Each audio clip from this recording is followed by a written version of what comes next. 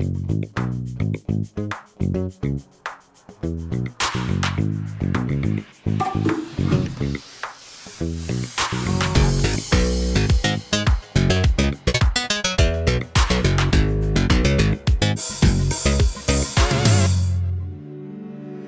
episode is one of the specialist one, the most special episode that we about to have, because we have a person way away from us, straight from USA, Emory University.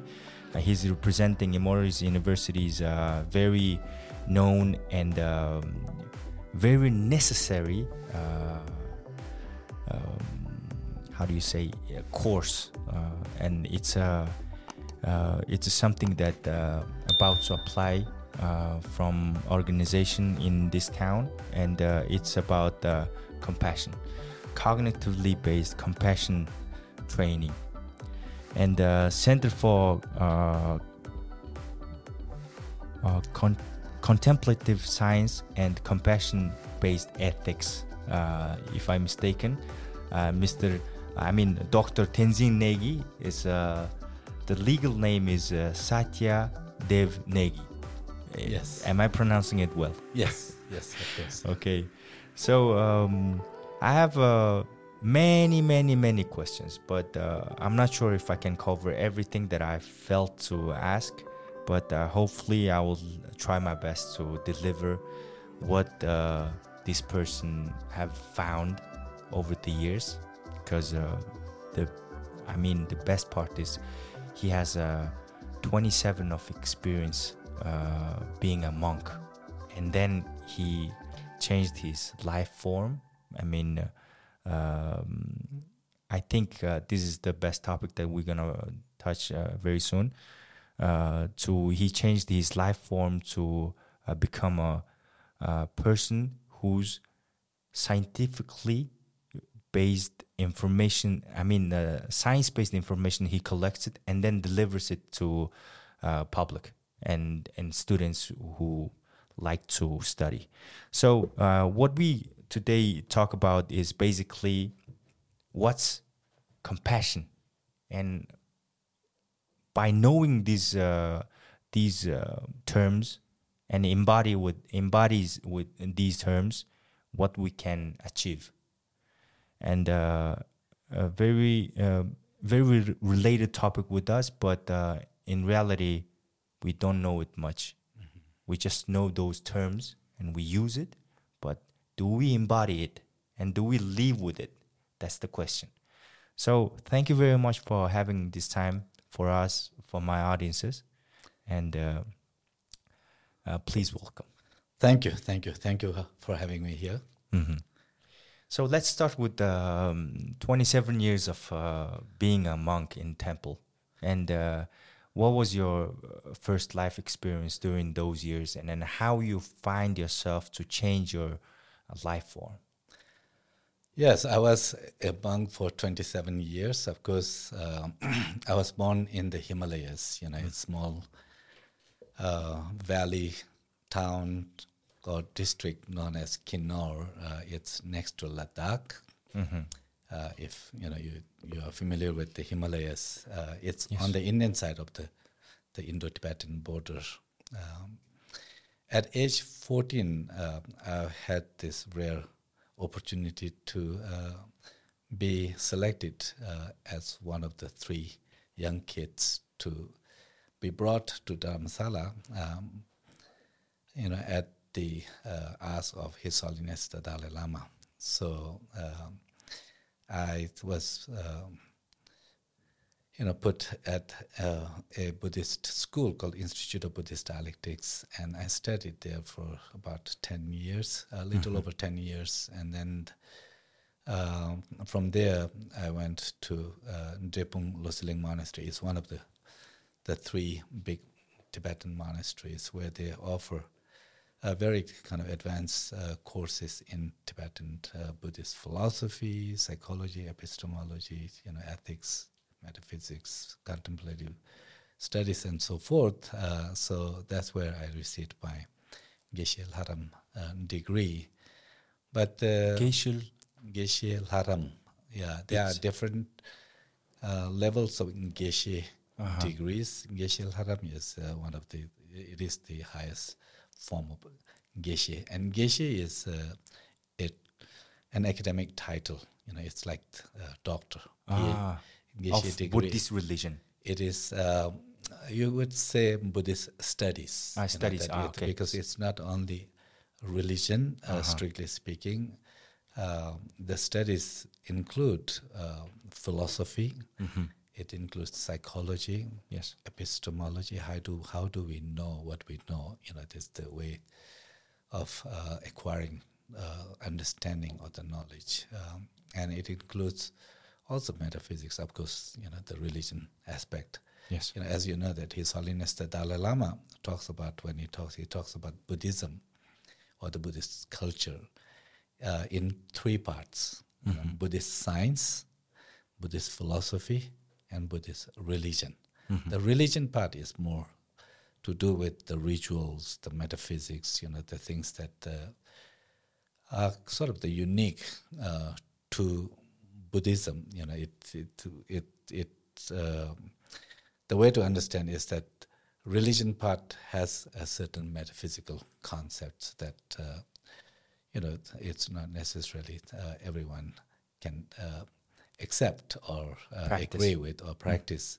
But the Buddhist science, which is it's about understanding of the mind, the emotions, the workings of the mind, but also the physical world. How is it formed? And when it comes to Buddhist science, whether it's the science about the physical world or the inner world of the mind and emotions, there the Buddhist science is about really studying and understanding objectively, to what mind is, what the emotions are, how they work, what their functions are, and from that perspective, it's a science, that. Yes.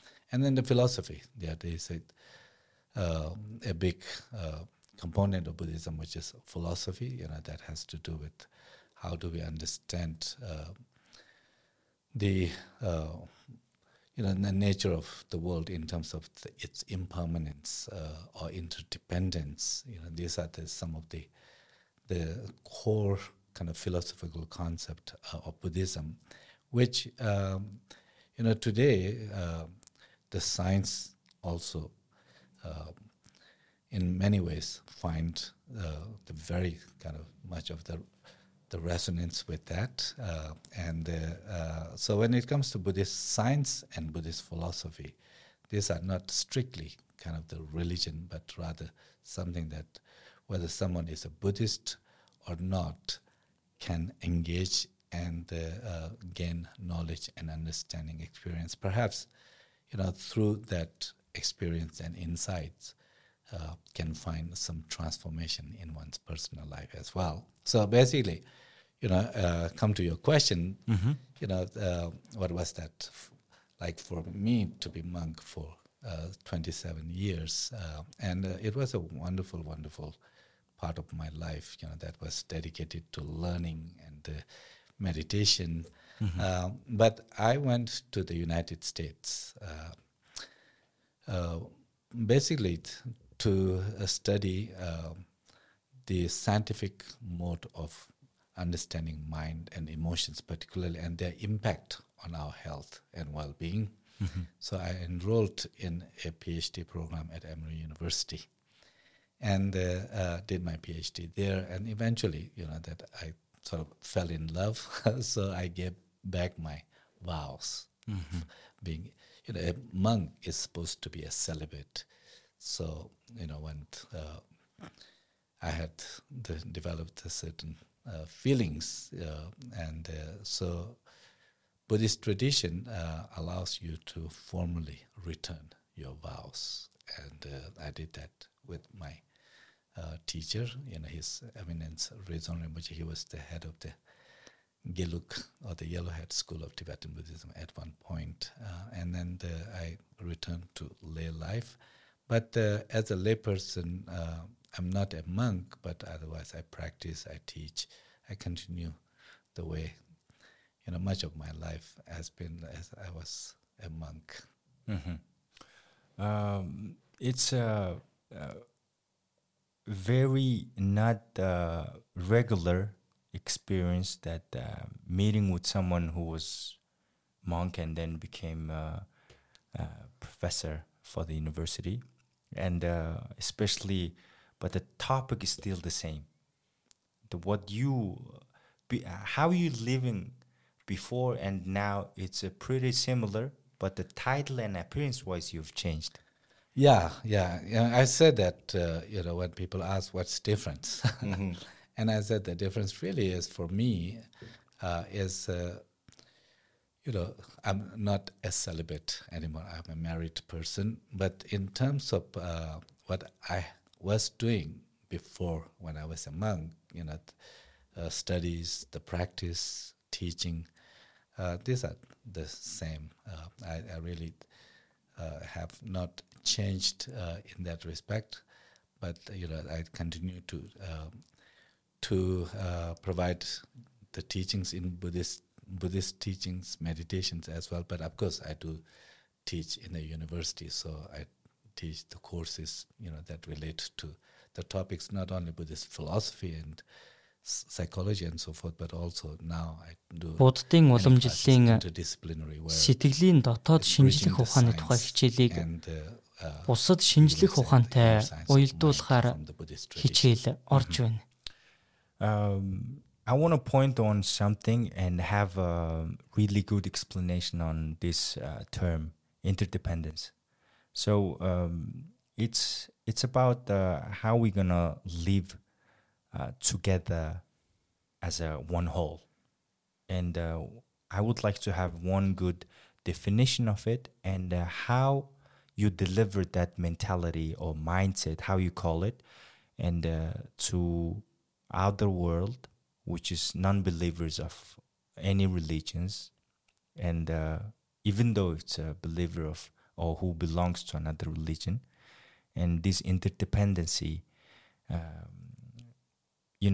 because of our population is too young, very unknown, and there's many people who does not know what's Buddhist philosophy and what science behind it, in all those all sort of information out there. They have there's access, but they don't dig deep into those information. So I wanna start bit by bit, giving that information. I'm not obligating them to practice it, but I just want to share this knowledge. Yeah. Yes, thank you for that question. Interdependence, it's a big topic in some ways, but on the other hand, it's really quite simple. One way to address this is if you ask what is the Buddhist view, that we talk about a view or the perspective and the practice, the conduct, behavior. Normally we would say that a Buddhist view is of that of interdependence, pratitya samutpada in Sanskrit, or tendel, which is a Tibetan word.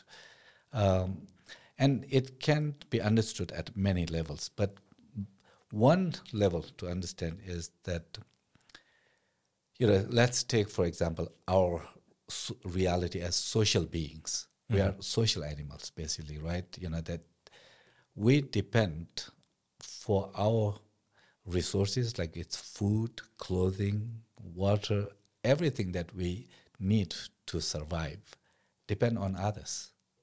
Like food, for example, sandwich that I eat, it actually is produced by the farmers. It probably, if you are living in a big city, the supermarket or the groceries, they will, bring the vegetables and so forth, but those vegetables are grown by farmers, and the farmers. Тухайн ногоочин ногоо тарихын тулд усалсан, бордсон байж таарна. Fertilizers and so forth. When you look in this way, you are really dependent from on so many other people.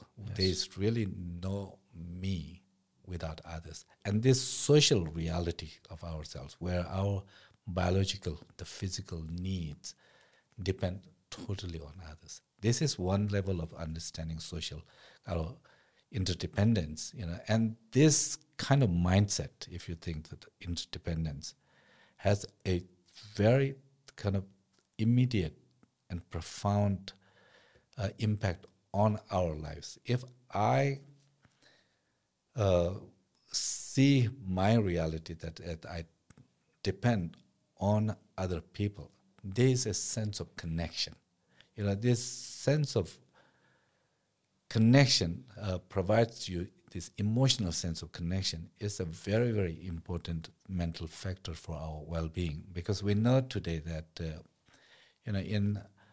of course, it's happening everywhere, but particularly in the materially advanced countries like the United States, Europe, when you look at in these countries, the struggle with the loneliness, people who feel disconnected, don't feel a sense of connection because the family structures have sort of, in many ways kind of dismantled, people move around. And also, in some ways, the ideology of this individualism, that I'm self-made, I don't depend on others, that actually is creating a sense of isolation. And that sense of isolation or the loneliness is a big factor when it comes to our, many of our illnesses like depression, anxiety, burnout. Science tells us that the impact on our longevity, how long we live, of loneliness is as high as smoking 15 cigarettes per day. Wow. It's actually worse than being obese, overweight. And then if you look at what's happening today, we spend millions, perhaps billions of dollars, right, to raise awareness about how smoking is hazardous for our health, which is important. I think it's wonderful that we are investing that much to raise awareness about the negative impact of the smoking. And then, of course, so many people spend, thousands of dollars to kind of keep the weight low. That obesity is a real big problem. But when you think about the loneliness, that until recently, this has not been really kind of seriously dealt with. It's actually, if you look at the work of Vivek Murthy, who is the Surgeon General of the United States. He served as the Surgeon General during Obama administration, and now Biden administration. He is also the Surgeon General, a wonderful, wonderful physician. He is the one who actually, shed light on this epidemic. When he went across the country in the United States, seeing what the public is facing in terms of the public health issues, he says that it was not cancer, or other illnesses. It was the loneliness that sort of shocked him. Caused. Yeah. And he says that this is a public kind of health epidemic in the United States. And when you look deeply, the cause of that is not having a sense of connection, social connection. So the interdependence, even at that level of how my own necessities, needs, are totally dependent on others, that sense of connection can be very important for our own mental health, and of course for the relationship. That if I have a sense of what I'm receiving from others, like our own co-workers, neighbors, the people who are in our orbit of life, whether at the workplace or in the neighborhood, in the family and circle of relatives, there will be a sense of gratitude, a sense of warmth that is, that's so important for our well-being. Mm-hmm. Yes, well-being. That's the term that everybody understands and everybody looks for it. Mm-hmm. And I don't think that's the state that continuously we will be at, but it's something that people always looks for. Even though gets it, they lose it, because our life is dynamic, constantly evolving, and there's just so many things happening around us, right? Yes. And now this topic comes in, cognitively based compassion training. This curriculum, this whole program,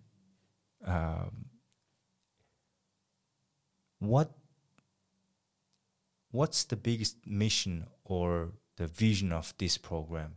How you think it will impact to our society? Yeah, thank you for that question.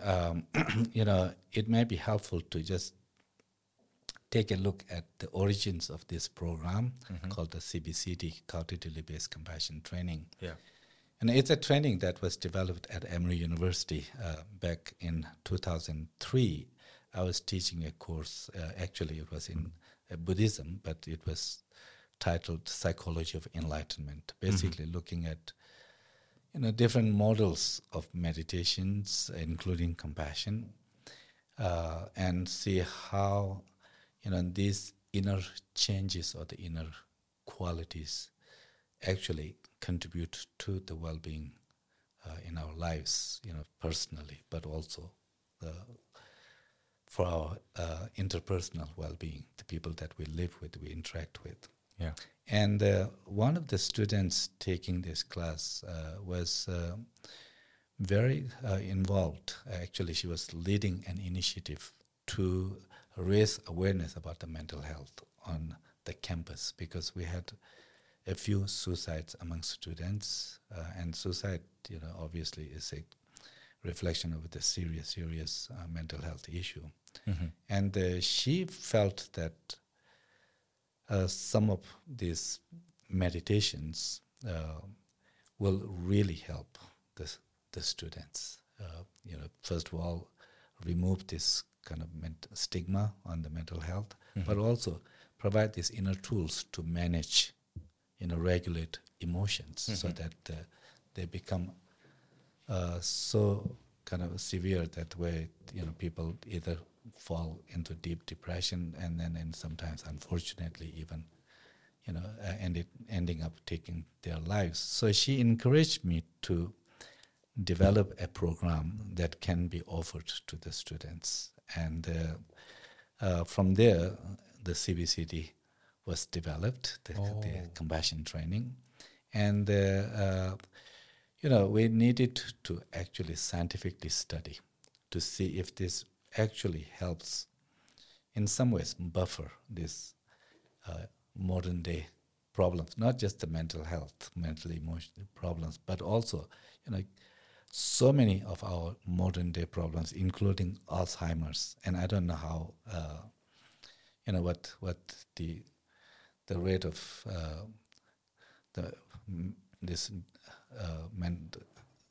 Alzheimer's is in Mongolia, but in Western world it's very high, and then the cancer and other problems, but certainly the mental problems like depression, anxiety, this burnout, loneliness, these are major psychological issues that people are struggling with.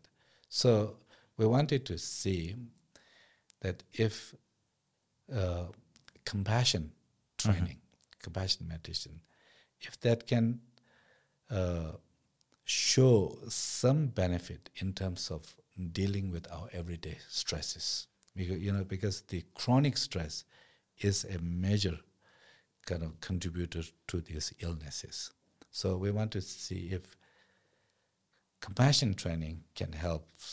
The understanding there, or hypothesis, thinking there is this, that we tend to see the world like our colleagues or other people,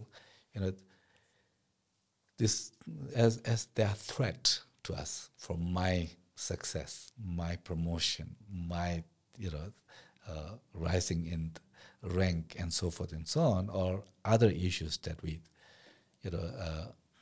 have to kind of deal with them. So seeing others as a threat can induce a lot of stress. Yes, of course. But on the other hand, what about if we develop a way where we can relate to others with a certain degree of warmth, tenderness, then would that have a different impact on our stress kind of response? And that's precisely what we did with the college students. And it was measured not just by asking them, are you stressed or not, but rather looking at the certain biochemicals like IL-6. It's an immune response. It's a stress marker. And it can be measured in terms of the inflammation just in our cells. And inflammation is a major source of problem today. Also, cortisol, which is a the hormone, stress hormone, and you can also say that how elevated levels of stress hormone, when it remains long, it also correlated with many of these illnesses. So at Emory University, we offered this to college students, and just to make this long story short, what we found was that actually when the students go through this training and do practice, they show significantly lower inflammation in their blood system. And their cortisols, when they are confronted with certain stressors, certain challenges, of course it goes up, yes, but it drops down much faster. That is a measure of resilience, like that. In life, we're going to be facing ups and downs. Yes. That's, as you were saying earlier, that we live in a society. There are many, challenges, of course, but the problem for us is not just confronting with the challenges, but rather it's more psychological. When something goes wrong, some argument and like that, we remain stuck with that, ruminating, that, and then that's what is constantly becomes the source of our stress. So therefore, compassion training, if it did show that students who did practice, they had less inflammation, their stress hormones dropped down much faster, and that's what launched us with many studies since then. Okay, now I would like to have case studies that you guys have made to prove those concepts, and it's always easier to understand like science behind it. Yeah, please give me one case. Sure. Yeah. So besides the college students, freshman college students, we had another study done with the medical students, second year medical students. And it's important because in the medical community, you know that the highest degree of mental health problem is among the healthcare providers, healthcare practitioners, like the doctors. Yes. Even the suicides. Every year, like in America, anywhere from 300 to 400 doctors commit suicide, which is a huge number. Yeah. And then when on top of the other problems like depression, burnout, up to 60% of the physicians report either experiencing or have experienced in the past burnout, which takes a huge toll on their work, on their families, situation, as well as for the organization itself. But when people go into medicine, then these are the people with a tremendous degree of compassion, that they go into the medicine to help people, heal. The unfortunate thing is that it's not very easy to sustain compassion when you are confronted with the people in their, the most difficult situation, most vulnerable situation, or the illness and like that. So there's a very clear research that shows that by third year, medical students, their compassion levels just really drop.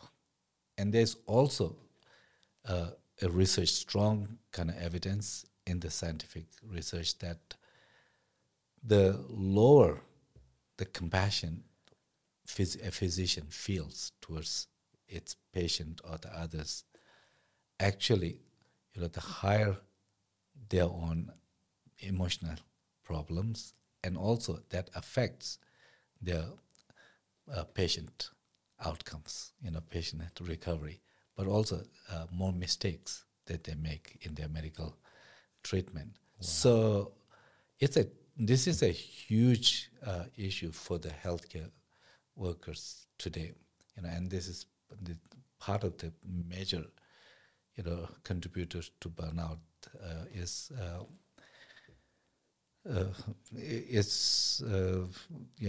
being seen as the depletion of compassion, or the compassion meaning this meaningful connection with others. Depletion. What does that mean? Depleting, like when it decreases. Decreases. Okay. Yeah, because they may go into the medicine with very high degree of compassion and a commitment to help others, but then over the time it goes down, and that what becomes very difficult to have joy in their work, when they make mistakes, and so compassion seems very, very important quality to be sustained, so with the second year medical students at Emory University, we did a small study where for 10 weeks these students were given compassion training, and then other students who were not given compassion training, but they were wait list, controlled wait list, meaning that they will receive after the research is done, they will also receive. But for the research purpose, we needed to have two groups. One group that received the compassion training, and the other group did not. These are all second year medical students at Emory University. And after 10 weeks of study, this program, what was clear was that in the group that went into the compassion training, their compassion levels did not go down.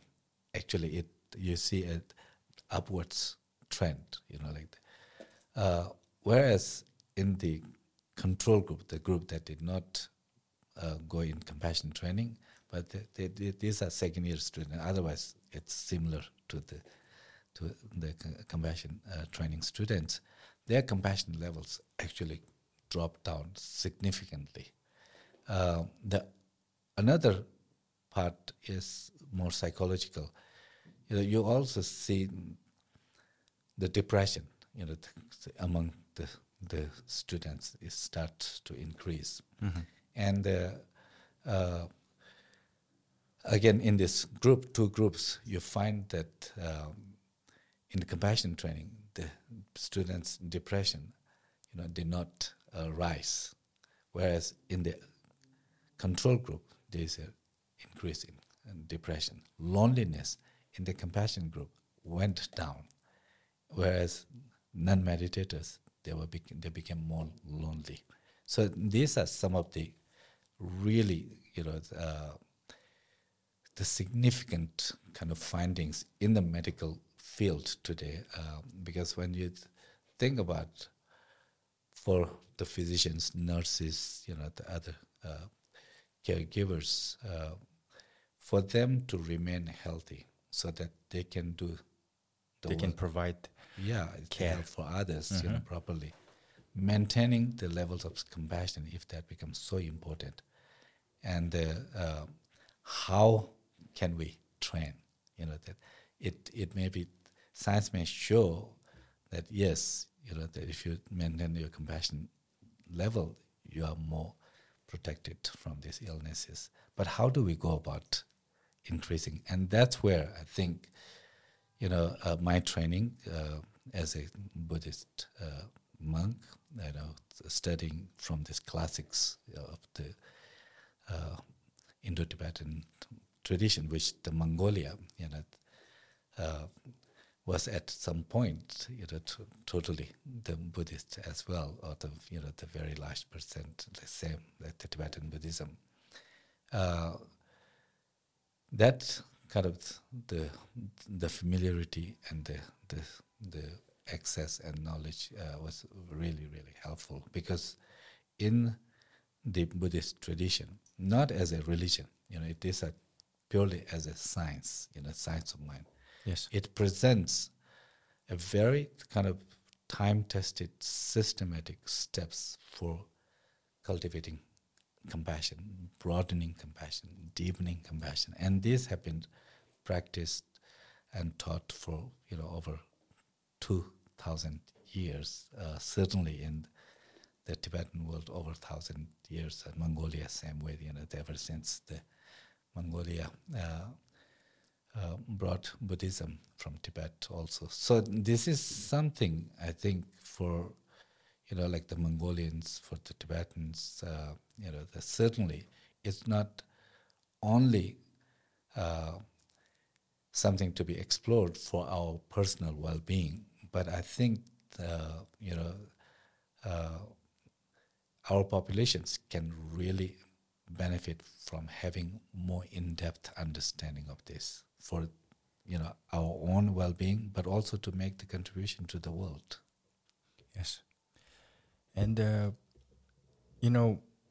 mind and body looks or it feels different or separated.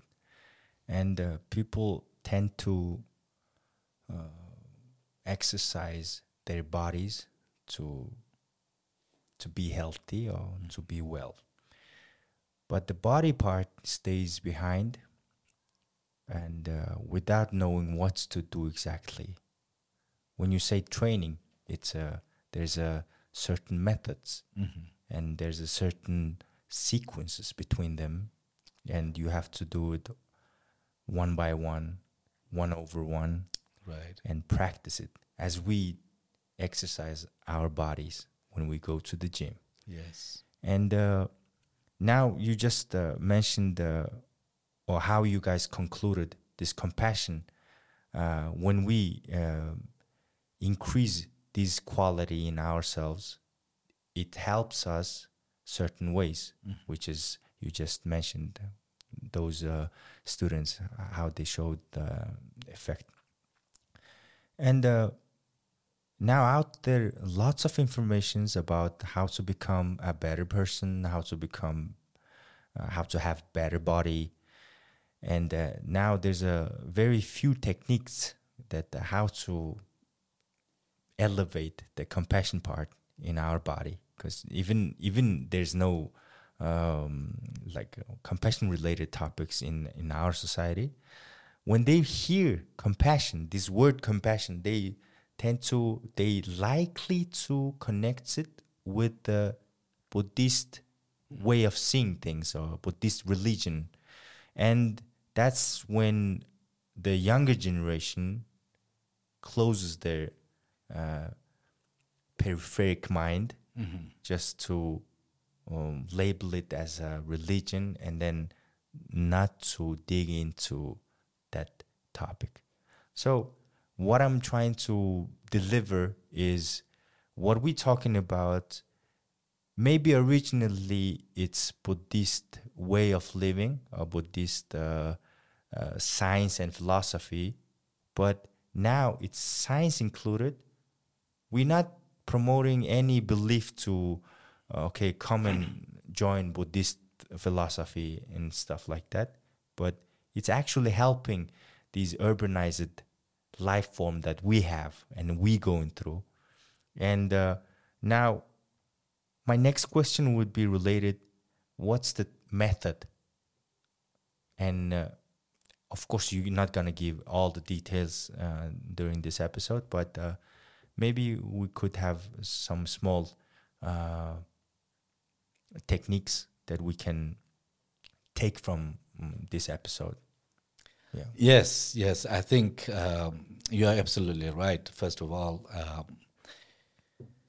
many people, when they hear about compassion, they associate with the religion. That in the world like here, it may think that has to do with Buddhism. In the Christian world, they might say this has to do with Christianity. Certainly compassion has been the foundation for all these religions.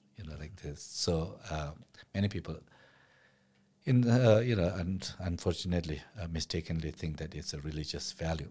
But the compassion is a completely, it's a basic human value. Not even the human, it's a mammalian value. Yes. Like all the mammals. All the mammals are compassionate. Have to have this certain level of compassion. If the mother, either mother monkey or the mother rat, mother rabbit or the cat, cannot have a certain sense of this warm, tender feeling towards its young. How would a mother or the father, that would really, respond to the needs of these totally helpless babies? Like humans certainly. We take so many years to really be self-sufficient, but even the animal, babies, at some stage totally rely on their parents' care, right? So the compassion is a biological kind of the quality. It's not just human. It's a mammalian universal. Everyone has it. Like this, and the science is very clear that how actually when you look at in the recent years, how evolutionary science, neuroscience, that social scientists, as they try to understand our behavior, that how have we engaged in our personal life in the society, how have we evolved, to become now as human beings very sophisticated, producing all this incredible technology and so forth. Actually, in the past, the dominant thinking in the science was that it's the competition. Whoever is the strongest survives. That's why they call the survival of the fittest. And who is weak would be, kind of will disappear, right? Yes. But that thinking is totally changed today. This fundamental thinking in science is that evolution through cooperation, not competition. That's a really, really important part. And this kind of thinking, that is led by the careful understanding and observation of our behavior, and it becomes very clear that compassion is the key to any social animal for its survival and flourishing. Now,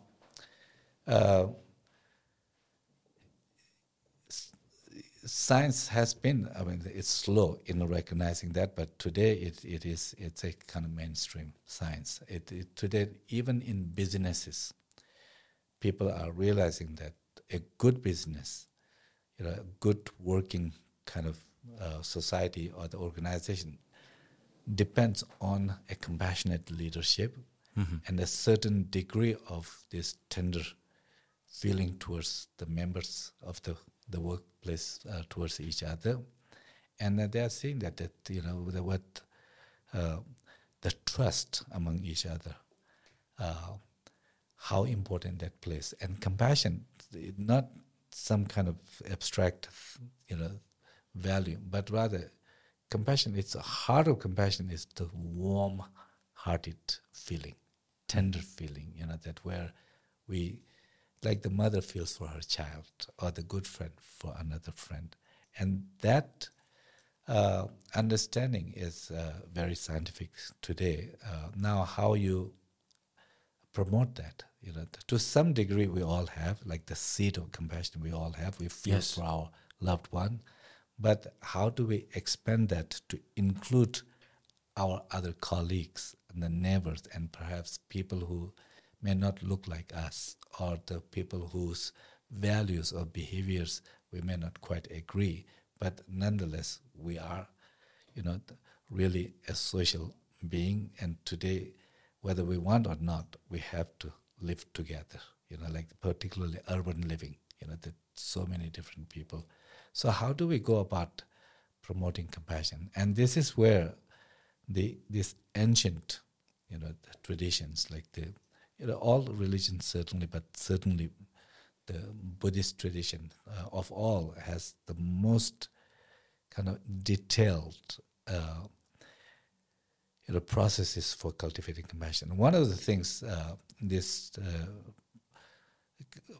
tradition points to is that what you need to do is the first really have a kind of personal taste of what compassion feels like.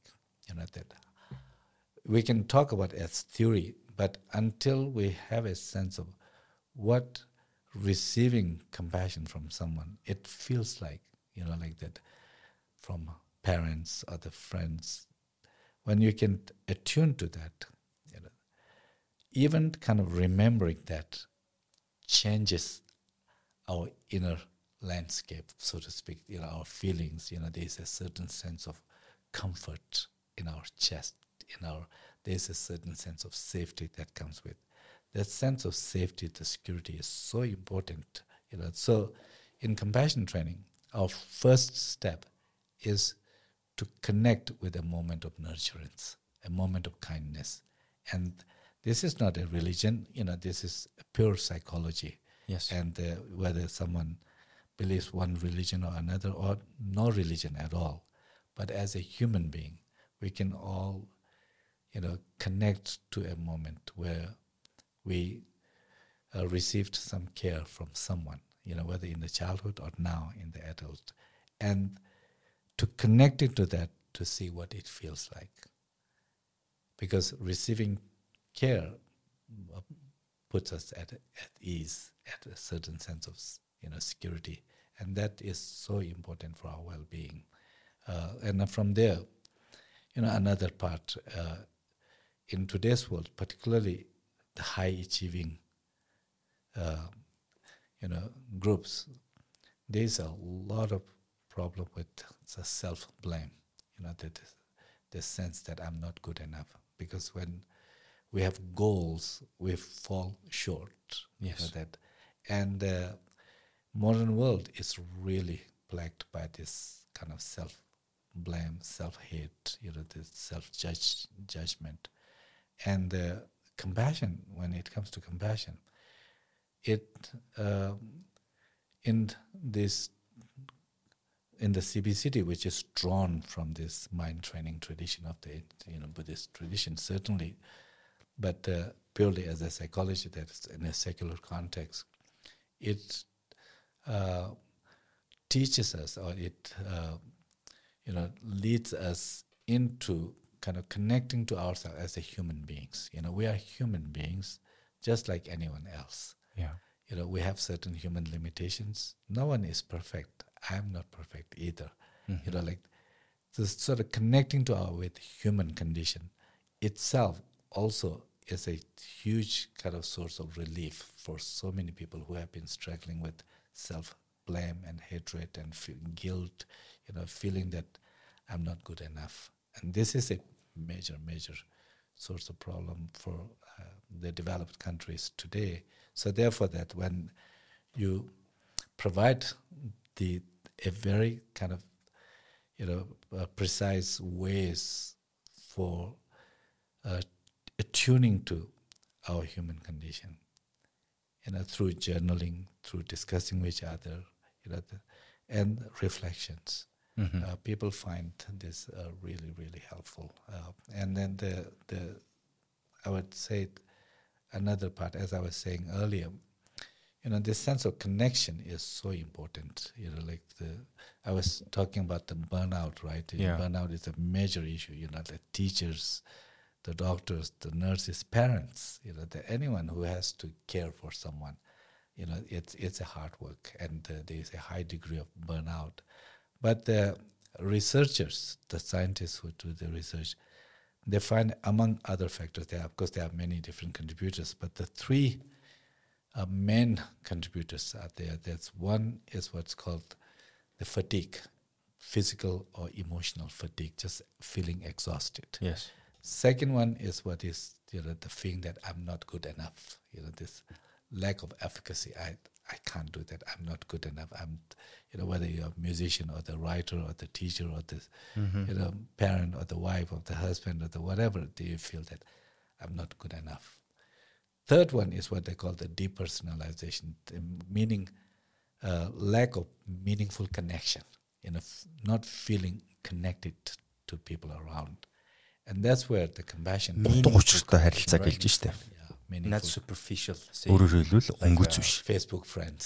Yeah. So that's, that's the tragedy. You see that, since 1980s, of course, our electronic connection has just doubled, tripled, right? We are more than ever before kind of connected through electronically, like that. The people have millions of, followers and like that, or many people have Facebook friends. I have 5,000 people. Yes. 5,000 friends on my Facebook. Yes. But you see that, how many we really meaningfully connected. And the research shows that since 80s, this sense of loneliness has doubled. Whereas electronic connection, we have, many-fold, increased many-fold, but the loneliness, has doubled, since 80s. So the meaningful connection it's very kind of subjective, that where you begin to see certain commonalities, that the idea of how we can see others as one of us, regardless of what they look like. If we can see that this other person is just like me, who has certain goals, dreams, who wants to be happy, who wants to be safe, who wants to be free from suffering, just like us, like that, but who is also vulnerable, that make mistakes. That's part of being human, and like that. If we can kind of connect to the other's humanity, then there is a sense of connection. And then the interdependence part, another one. So just to wrap it up, the last part you explained, that to dig into our өнгөрсөн амьдралынхаа аль нэг хэсэгт болсон бусдын инэрлийг хүлээн авсан мөчийг эргцүүлэн санаж, за тухайн мөчийг тархиндаа дахин зураглаж, нөгөө мөчтөө мэдрэмжийг дахин төрүүлэх, энэ аргачлал нь инэрх сэтгэлийг төрүүлэх ихний алхам болох юм байна, тийм. Yes. And caretaking moments from others, and then to go through those moments and retake those images in your brain, and then find that feeling from your memory is the starting point that you. За миний хувьд ч гэсэн санаа тавьдаг, ойр дотны гэж үздэг, аав ээж, эмээ өвөө, гэр бүлийн бусад гишүүд гэж. Yes. And yes, as you mentioned, that the compassion, this quality we do have, all of us we do have, and that's why we exist, and then that's why we actually watching these videos and then talking with the loved ones. But the thing is, I have my family, my moms and dads, and my grandma, and all family members, my cousins, and yes, around 50 people that I do care about them, and I do feel compassion towards them, and they feel compassion towards me too. And that the thing is how to expand our circle of concern, which is not just my family and friends, but other people who I don't know whether they exist or not, but to compassionate towards them, that's the challenge that we face, right? Yes. And that's the part that to be genuine towards those people. Unknown people. Yes. And how we can find that common ground between those unknown people, that maybe that person will not think about what I feel. Like I'm trying to learn to be more compassionate towards any other people. but other people's task is maybe they gain money over me or something else, right? Yes. So these kind of challenges we always face, and then that's when the trust collapses, and then that's when we get state hurt. Yes. And these kind of stuff must you already know the answer, but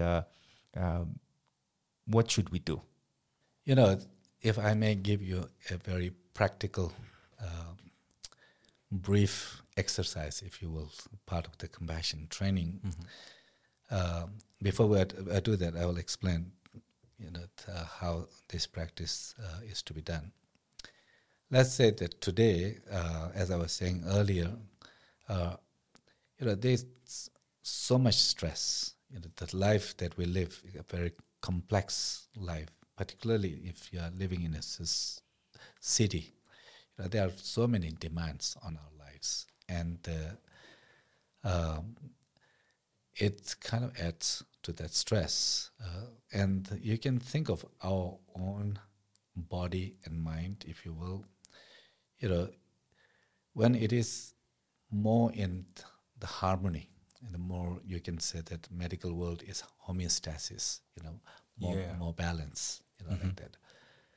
We are more resilient. We feel better. We function better. We can, be more creative. But when we become stuck in this hyper arousal feelings, like very anxious, very agitated, that we can become when things go wrong or the things are not going the way that we, hope or expect it to be, or at other times we become, fall into this what's called the hypo-arousal, not hyper high, but low. In a way, we feel just low, helpless, nothing works, I'm not able to do anything, and then just become more depressed and numb. If we remain stuck in either feeling high, outside of that resilient homeostatic range where we function better, if we get bumped out of that high zone and remain stuck there, then we become very anxious. They're unable to sleep, unable to even focus, and we can make a lot of mistakes. We are unable to sleep, unable to eat properly, do things properly. Then our work will suffer also. But also, being in that high zone, we are bombarding our body with all the chemicals, like the stress chemicals and all the stress. Then it will kind of damage our own tissue, the cells, the nervous system, and then therefore the metabolism and health problems, like that. Or even you feel helpless, there's certain challenges in life, you are not able to kind of respond to that, then you become hopeless, helpless, and then depressed and numb. There also we don't function well, and then we will become ill, and our lives will fall apart. Our relationship would not, survive either.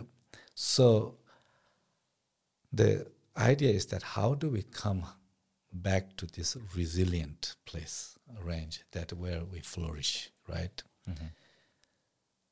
If you think about when do we feel safe?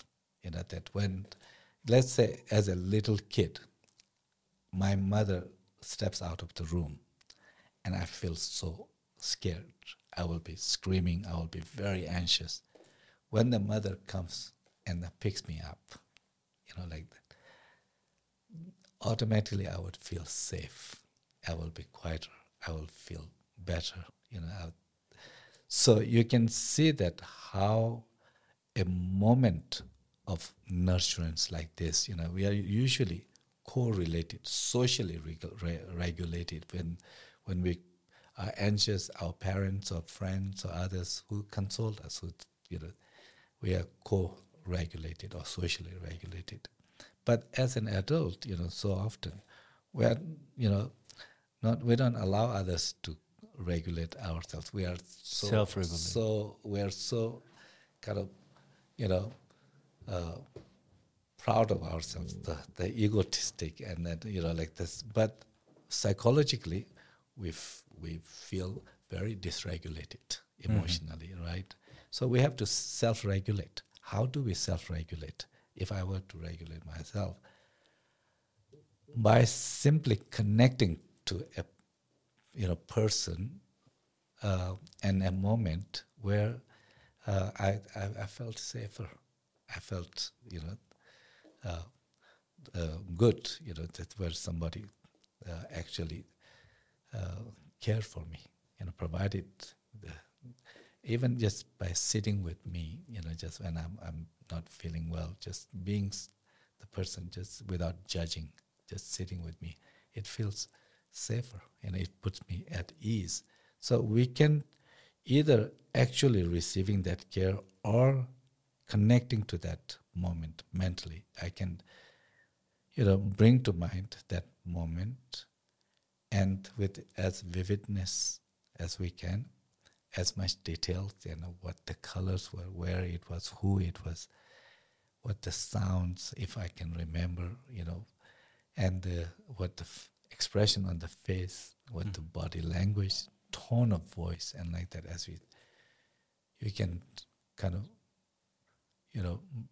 bring that moment back to your mind now, and then you can feel that your nervous system, whether it's actually you are in that moment or you are recalling, your brain actually functions a similar way, and therefore your nervous system, goes into more parasympathetic. If you are feeling low, it gives you more energy, and then you come to this more homeostatic state. You feel better. You start feeling better.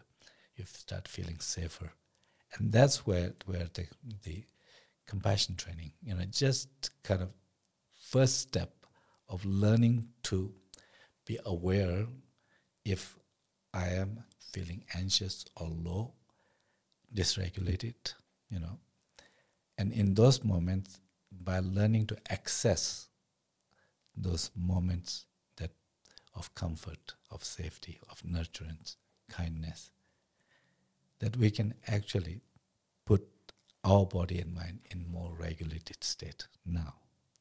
And the more and more we can do that in the everyday life, we will be more regulated. We will feel better, more resilient. We will function better. And then we can, interact with our colleagues and others better. The question that you asked earlier about, how to expand our compassion from inner circle, from those nearest us, parents and like that, where it easily comes on naturally, to others where we don't feel. Of course, I think first thing is for us to keep in mind that it's really not necessarily the goal that we need to feel compassion for people on the other side of the world where we may never see them, never meet them, never know who they are. Of course, our main goal is to have that sense of connection with the people that we will, interact, whether they're our loved ones or the people who are somewhat strangers, when you are driving, someone is driving next to you. If they, for some reason, cut in front of us, how am I going to react to this person?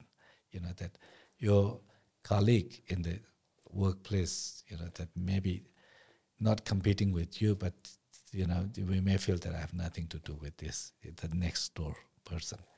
But, we may never establish a sense of connection.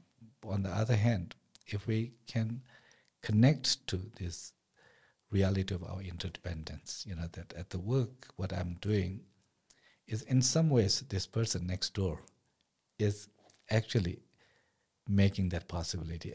Would there be a workplace, just for me alone, or any company is made possible by a number of other workers, the administrators, and everybody is part of that, right? If I can connect to that reality, it's because of who he or she is, what he or she does, that I have the opportunity to do what I am. Like you are a CEO, that as long as you remain kind of totally, oblivious about other people who are working under you or with you, that it's because of them that I have this opportunity to do what I do. If we don't lose that sense, then we will just treat them as objects. That somebody that, like you are something that they owe something to you instead of you, see that how I am who I am because of them. And so in expanding compassion is not so much to become a Mother Teresa or the Dalai Lama or the Jesus or the Buddha, like the saints like that. Mm-hmm. Of course, that would be wonderful, certainly. Its most practical thing is that how can we, establish a little bit of a deeper sense of warmth and connection with the people around us, and even people who may be somewhat difficult to deal with at times. But if we can make visible, if we can begin to see that how this person at the work, maybe that they are, what they are doing is not quite that what helps. You think that what it helps you, but in some indirect ways, this person is also part of this company and that make the company possible and where I am working. So by seeing these connections, we can become, emotionally a certain way closer. And this sense of closeness can, make our own kind of lives become a little bit more richer. We will feel, in our interacting with others, less kind of threatened, that more of a sense of closeness.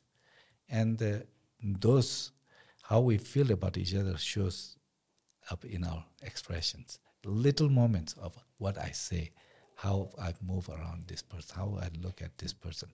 And all that communicate to other person, even he or she may not know, but their brains register that how this person is looking at you, that tone of voice is, whether it will put them at comfort or make them more anxious and threatened. It depends on how our expressions are.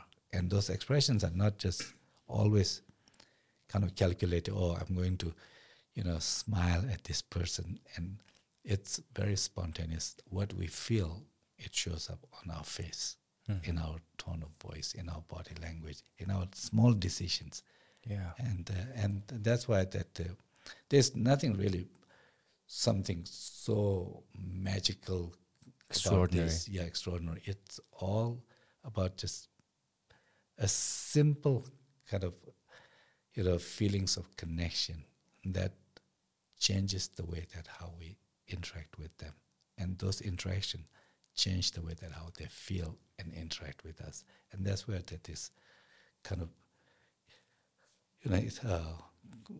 the reciprocity is part of our kind of the social life. And when it is coming from that place of warmth, of course it will, lead to the greater degree of cooperation, trust, in which, both benefit.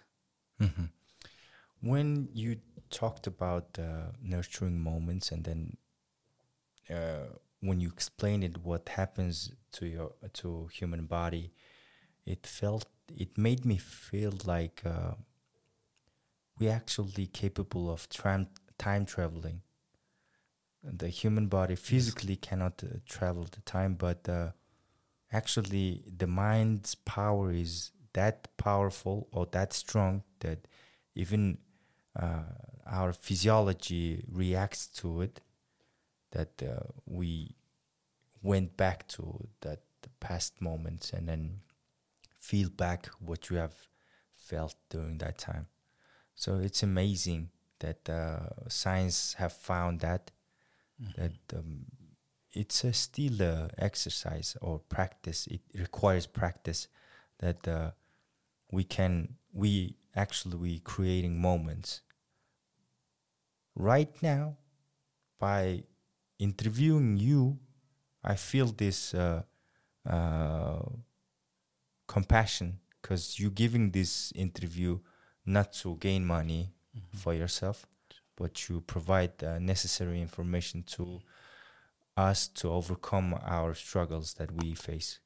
And the audience, my viewers, just now, I hope they realize by seeing this information, it's a moment of nurturing. It will stay in your memory. You can recall this memory back, that you found this information just to make you feel better and make you feel important, not lonely, that there's a people who you never met in person, but this person or these people, they're giving you these necessary techniques to overcome those loneliness, and that loneliness caused you anxiety, depression, whatsoever. But the true goal of this conversation or this dialogue, it's to help you to overcome all those struggles and make you understand there's a help that you can seek, and there's a solution that you can find if you dig deeply into this CBCT and Buddhist view and all those things. But I just don't want to relate it to religions whatsoever. But it's fact, and we can't avoid it. But hopefully it gets to you, and consciously you decide to study more and find a way to overcome your struggles. Yeah, that's beautiful. Thank you.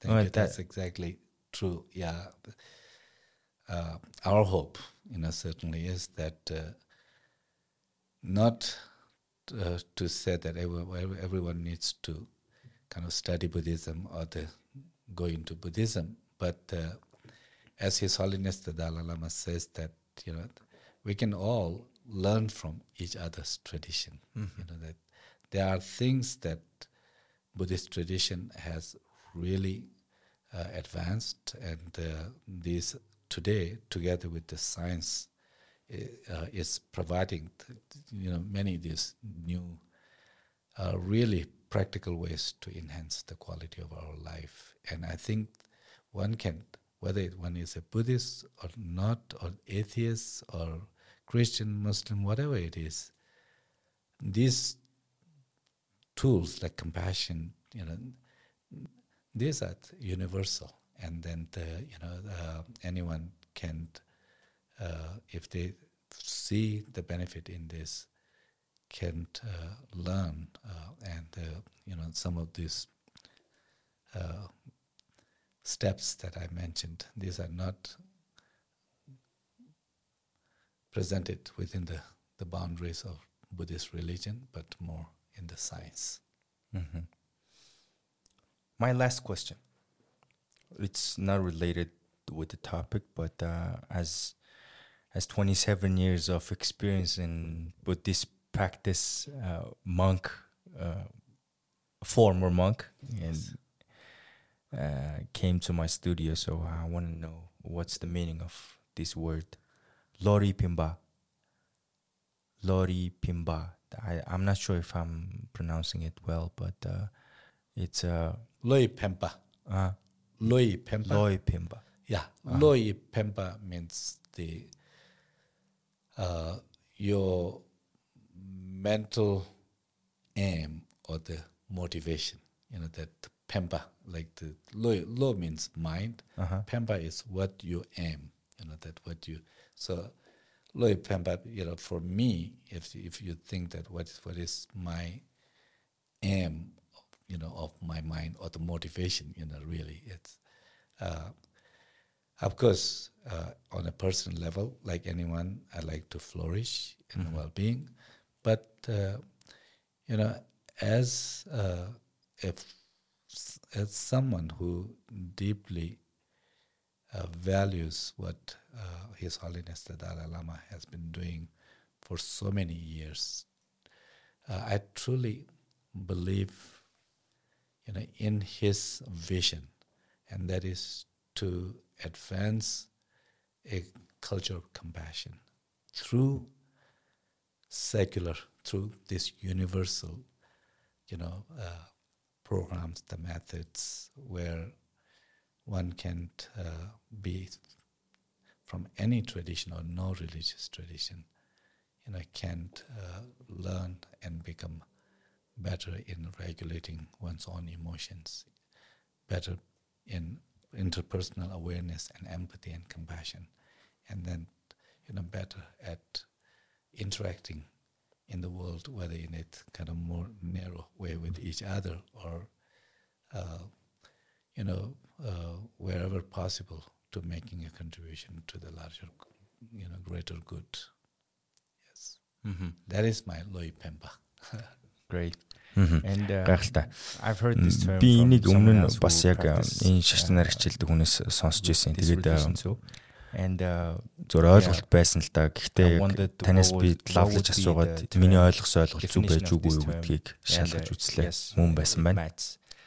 And at the beginning of our conversation, you mentioned this to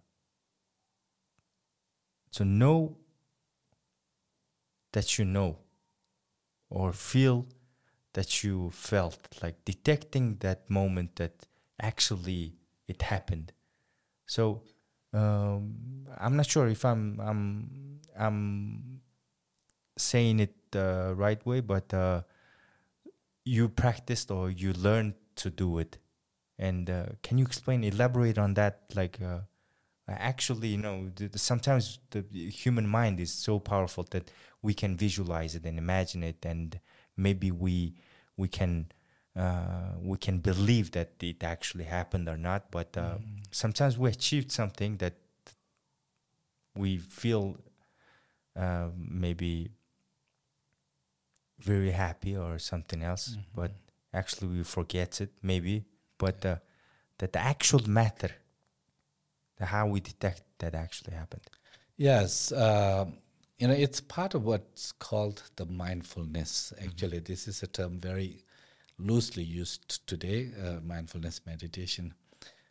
Cognitive psychologists or the brain psychologists, they talk about meta-awareness or the metacognition. Meta, M-E-T-A, meta, over, like that. So, in the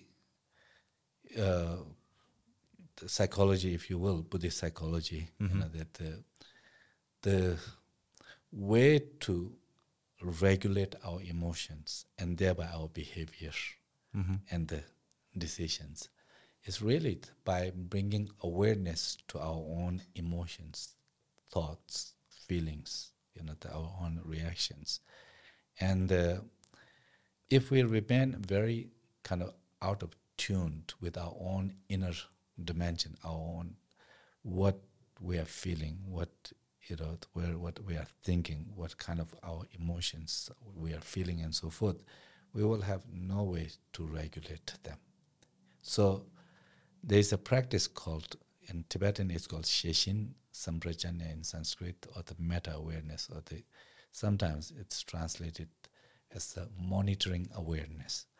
Like anything else, you can practice to get better at being aware of where my mind is right now, what's going on.